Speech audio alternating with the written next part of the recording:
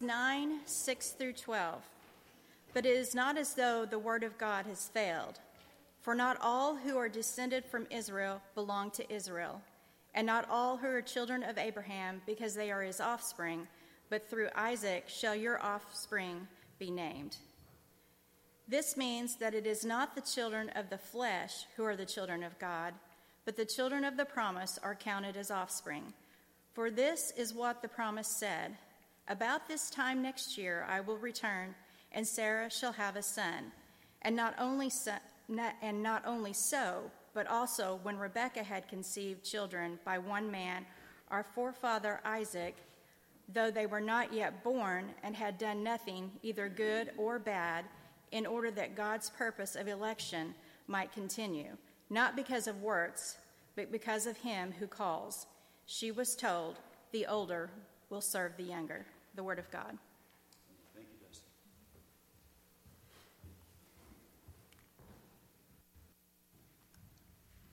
Let us pray. Most gracious God, Lord, we pray that your Spirit will enlighten our hearts and minds as we dig into an important passage of your word. I know they're all important, but these help us to understand more about you and who you are and how you act and how you choose your people. Father, it's my prayer this morning that you will give me direction and guidance as I speak words, that they may be yours, and that your Holy Spirit may guide my tongue, and may everything that I say glorify you. For it's in Christ's precious name we pray. Amen. We are obviously continuing in the 9th chapter of the book of Romans this morning. Romans 9 is an amazing book in my mind because it demonstrates so much to us about just how God is involved in salvation. It gives us a behind-the-curtain look at God and what His role in salvation is. Romans 9 has probably done more to shape my theology than any single chapter in the entire Bible, because it is so illuminating on who God is and how He deals with salvation. We get to see God's sovereignty in salvation put on display like probably no other chapter in the entire Bible. And I want you to know that Paul didn't write, and the things we see in Romans 9, they're deep things. They're not things that are easy for us to comprehend and understand. They're not shallow or superficial. They are the deep things of God. And I want you to know that Paul didn't write the deep things of God merely so we can just sit around and debate them or think they're fun to discuss or talk about. He wrote to us these deep things of God so that we could live them. That's why we have it. I mean, today, like no other, there are people that, I don't want anything to do with doctrine. Well, we should, because in order for us to live like God wants us to live, we have to know doctrine, and Romans 9 is full of it. And so whenever we have doctrine, it's very important that we live it. Too often the time are the times that we know things about God, but our lives don't reflect it. We live our lives as if we don't know anything about God. We live our lives as if we're of the world.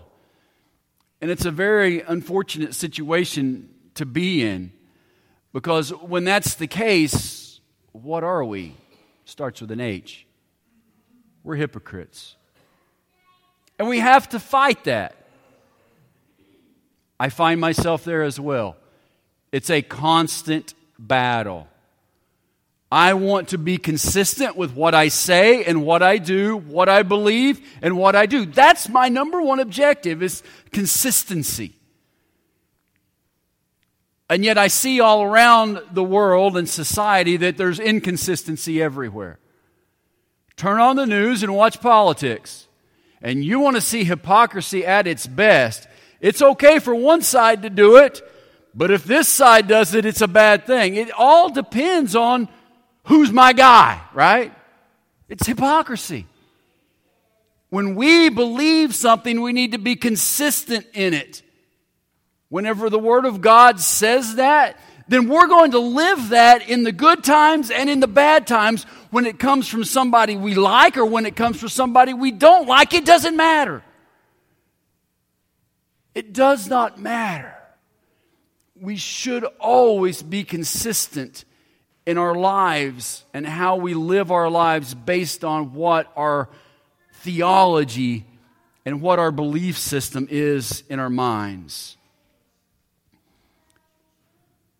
And so the doctrines that we have and the doctrines that we study and the doctrines that we see here in Romans 9 should serve as the foundation and basis for our lives every day.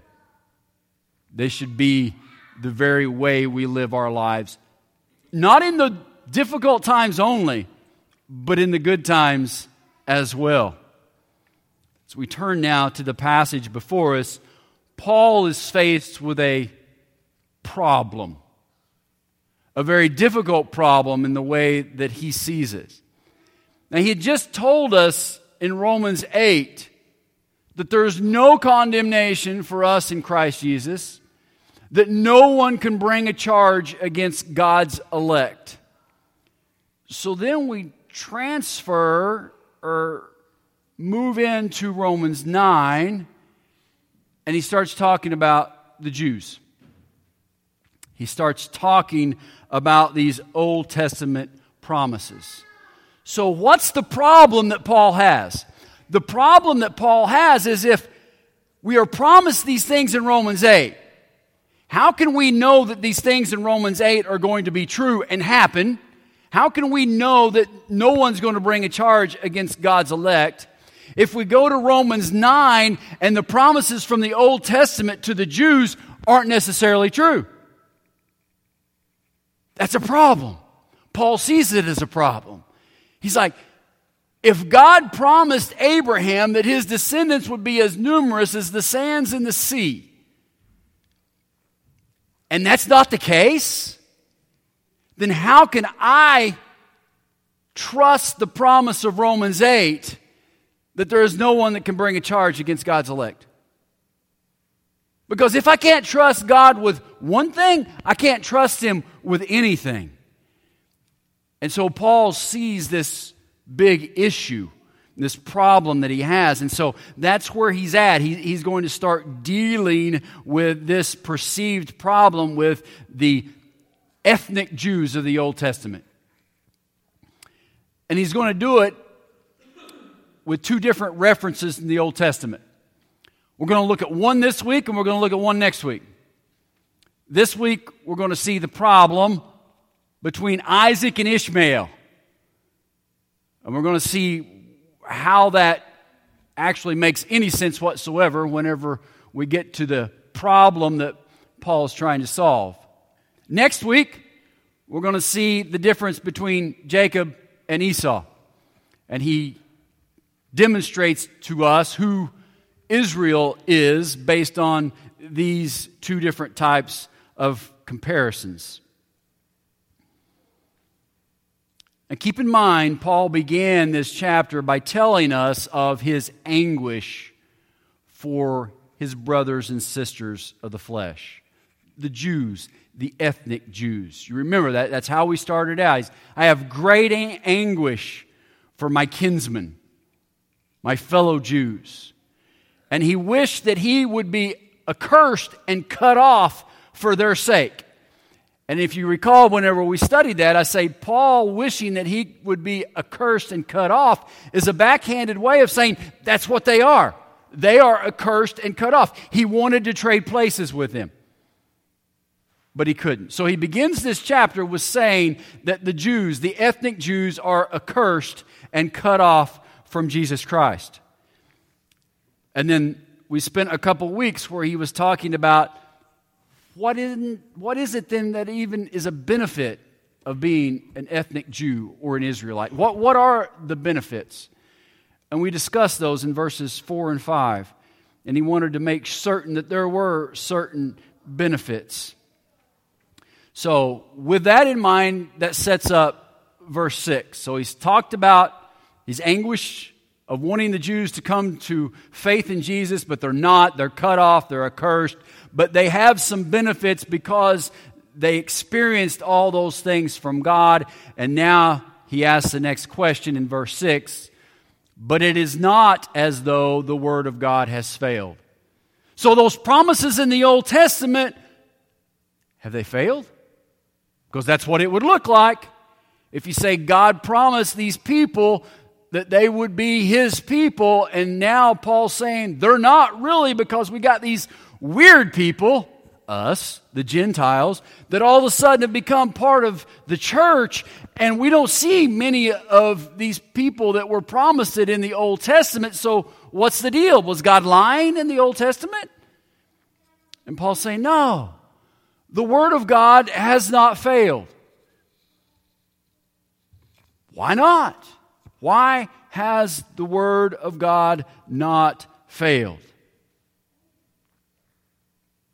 And so he starts giving us the reasons why.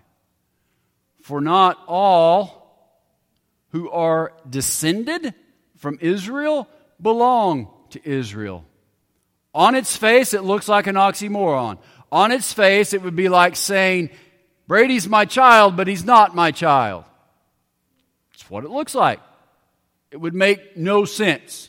So you ask yourself, Paul, what are you talking about? How are you getting to this point that you're trying to make? Because right now it's a little obtuse. For not all who descended from Israel belong to Israel. Doesn't make a whole lot of sense, but it will in a few moments. Not all of the children are of Abraham. No, we'll start that again. And not all are children of Abraham because they are his offspring. So he's saying they're really not children of Abraham just because they share in his DNA. So he's redefining what a child of God is, or who a child of God is. That's what Paul's doing. He's given us a new definition. And then he gives us a quote, through Isaac shall your offspring be named. So Paul is saying that just because Abraham's DNA is running through a group of people, that doesn't mean that they are children of Abraham or children of God. And this quote comes from Genesis 21:12. Through Isaac shall your offspring be named. So what in the world does Isaac have to do with God keeping His promises in the Old Testament and being faithful to His promises in the Old Testament? How does that even mesh? How does Paul getting to the solution of this? So we look at verse 8. This means that it is not the children of the flesh who are the children of God, but the children of the promise are counted as offspring. So now Paul differentiates two types of Israelites, two types of children. And this is the point that he's making in defending God's promise in the Old Testament. All of those children of the flesh, they all share Abraham's DNA. That's one large group of people, the Jews from the Old Testament. However, there's another group. And that group is a subset, if you will, of the larger overall group. And it's not only a subset of that group, but it takes people from outside of that group and brings them in. Grafted in, remember? We talked about that. We're a part of this subset. So he's showing and demonstrating to us two different types of people here. Those that are of Abraham's DNA and those that are children of the promise. The subset that Paul's talking about are referred to as children of the promise. And that's an important group because that's who we are. We're children of the promise because of the grafting in that God did with us through Christ Jesus. So the true children of God aren't because of the DNA. they're because of something else. And we're going to see that illustrated in these passages. Verse 9. For this is what the promise said. About this time next year I will return, and Sarah shall have a son. Again, it's a little obtuse, a little difficult to understand, a little difficult to get Paul's point with this. It's a quotation from Genesis 18:10. So God told Abraham, in a year I'm going to come back and Sarah's going to have a son. Well, let's rewind that a little bit. Let's break it down a little bit. The original promise to Abraham was, I will make your descendants as numerous as the sands of the sea and the stars of the sky. Remember that promise? Abraham was relatively an old man. No relatively about it. He was an old man at that time.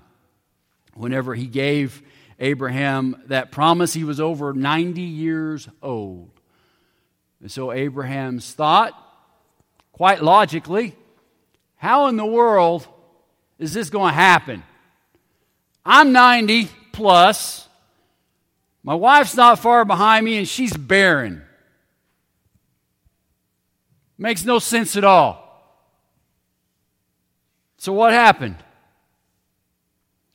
The logic in their mind got the best of them. Abraham and Sarah, they hatched a plan. They hatched a scheme, a plan. We're going to help God out. Having kids at 90, 95 is a difficult thing. It makes no logical sense in our human minds, does it? They forgot that God is a God of miracles. He's a great big God that does great big miraculous things. So they took it upon themselves. We're going to sit down and we're going to hatch out this plan. Now, Sarah, I'm an old man. You're an old woman. You're barren. We've been married for 85 years and nothing's sprung from that marriage. We can't have kids. You know that. So what are we going to do? Hagar. Yeah. It's a good plan. That's good thinking. This is how it's going to work. I mean, God put Hagar in our midst, right? So he's telling us to do this. So Abraham, you go ahead, you sleep with Hagar, you'll have a child. That's what God's talking about. And now your numbers will be as many as the sands of the sea and the stars of the sky. God returns. God says, you're going to have a child, Abraham. Oh, I did. I did have a child. It's Ishmael. Look at him, Lord. It's Ishmael. He's the pride of my loins. No. You took it upon yourself to do what I was waiting to do. You didn't give me the faith and glory that I deserved because I'm a great big God that works great big miracles, and you didn't think that I had the ability to give you a child with your wife Sarah. So in your unbelieving logical mind, you took it upon yourself to take care of it. Now look what's happened. Now you've got a child. And you got all kinds of problems between Hagar and Sarah, to the point that Sarah runs Hagar off with Ishmael. And ladies and gentlemen, we still see the results of that strife every day in this world. So what should have Abraham done? Lord, I know you're a great big God and you can do whatever you want, and I have faith that you will provide a child to me and Sarah. It is that faith that Abraham didn't have. So when God come back and said, about this time next year, you're going to have a child. Wow. Abraham took the matter into his own hands. So who's the child of the flesh? Ishmael. Ishmael was the child of the flesh, and he was born out of a lack of faith in God and His ability to do miraculous things. But who was the child of the promise? Isaac. Isaac was the child of the promise because he was born out of faith in God to do a miraculous thing, and that was to make a 99-year-old Abraham the father and a barren wife, Sarah, the mother of a child at such a late age. So you've got children of the flesh and children of the promise. What separates them? Faith. Faith in God and His ability to do whatever. So that's the division that Paul makes in this section with Ishmael and Isaac. So Ishmael, DNA, a child of the flesh. But he wasn't a true child of God. That belonged to Isaac. And why did it belong to Isaac? Because of faith that God was going to do and provide for them what He said He would do. You see that distinction? God's promise is true. His promise applies to those that are children of the promise, not of those who are children of the flesh. And we say, well, that only applies to the Israelites. No, I will tell you that the application for that sure applied to the Israelites, but it absolutely applies to the church. Perhaps today more than ever. Because so many people come to church and all of a sudden they believe in their salvation because they are children of the flesh. You say, how is that? I go to church. I come every Sunday. I sit and listen to that big mouth, loud preacher talk for 30 minutes a Sunday. I mean, God, I deserve heaven for that after all, right?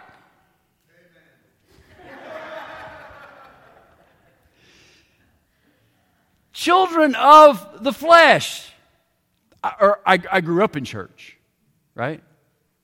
You ask them, well, I'm a Christian. Well, why are you a Christian? Well, I grew up in church. Mom took me to church when I was a small child. I was baptized. I joined the church. I'm a member of the church. Those things will end up where you are a child of the flesh and not in the promise. There's too many people that rely on the things of the flesh to make your way into eternity. Because I'll tell you what, God forgiven me of my sin is way more miraculous than God speaking Isaac into existence. And He's just waiting for us to have the faith in Him to be able to do that. But yet, so many times, we don't want to do that. We want to try to take care of it ourselves. It's easy for us to have that checklist. It's easy for us to go Sunday. It's easy for us to be baptized. It's easy for us to join the church. I'm good to go now. I got no relationship with Jesus Christ whatsoever. I've got no faith at all, but I've checked all the boxes, so I've got a one-way ticket. No, you've got a one-way ticket to hell. That's the reality of it. And that's the very scary, sad part of it.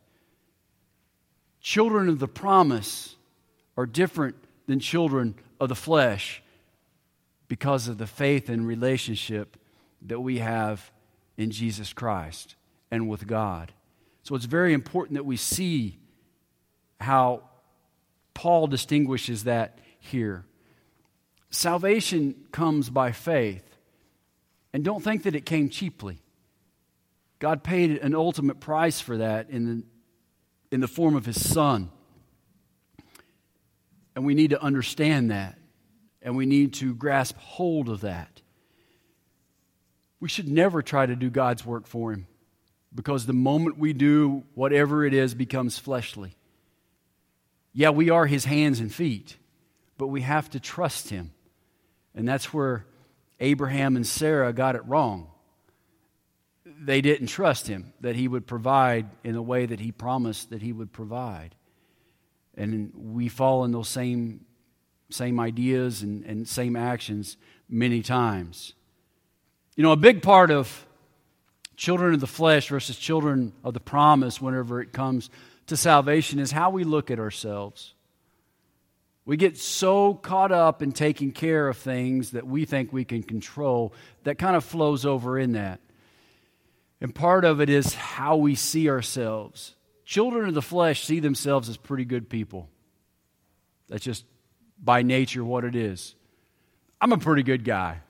God's going to understand that and He's going to take care of it. Those are words of children of the flesh. That's how they act. So they think that because they are a pretty good guy or a pretty good gal, then they can add to it a little bit by going to church, by being baptized, by joining the church, whatever, and they're okay.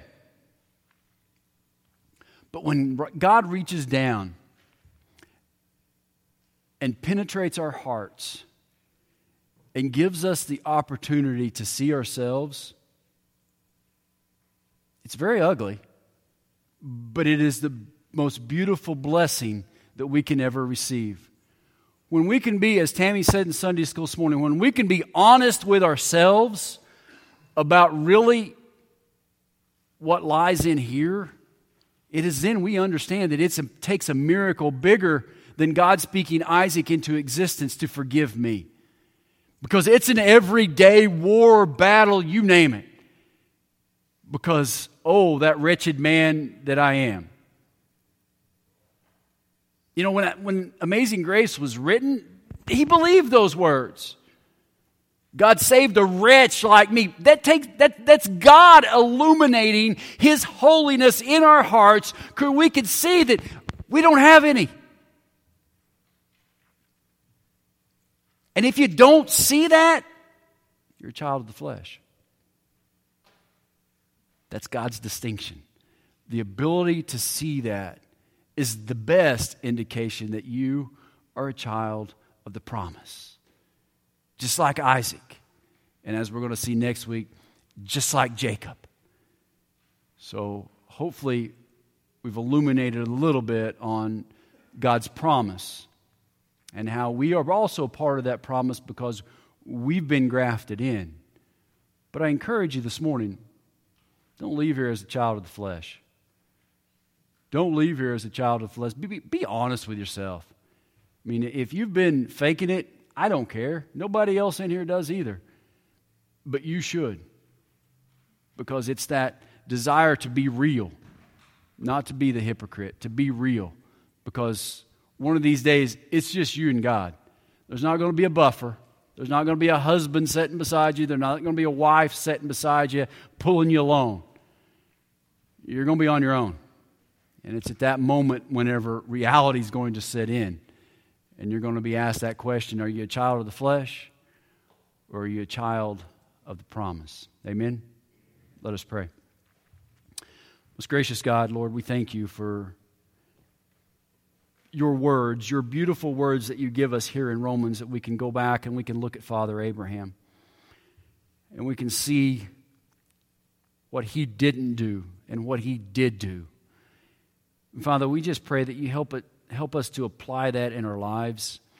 Sometimes, Father, even though we may be children of the promise, sometimes we act like children of the flesh. And Father, we pray for strength to always be able to discern what is of the promise and what is of the flesh, to be able to listen to your words, to be able to trust your promises and trust them absolutely, not to rely on our own logical understanding, and help us to discern when we're supposed to follow and when we're supposed to follow our own reasoning, because it can be very difficult. But Father, we just ask this morning that if there's anyone out there that is a child of the flesh, that in their hearts and minds they right now make that decision to be a child of the promise, to follow you and to trust you, to have faith in you, that only then can we know that we are forgiven. And we thank you for that ultimate sacrifice that you made for each one of us, the sacrifice of your Son and our Savior, Jesus Christ. For it is in Christ's precious name we pray. Amen. All right.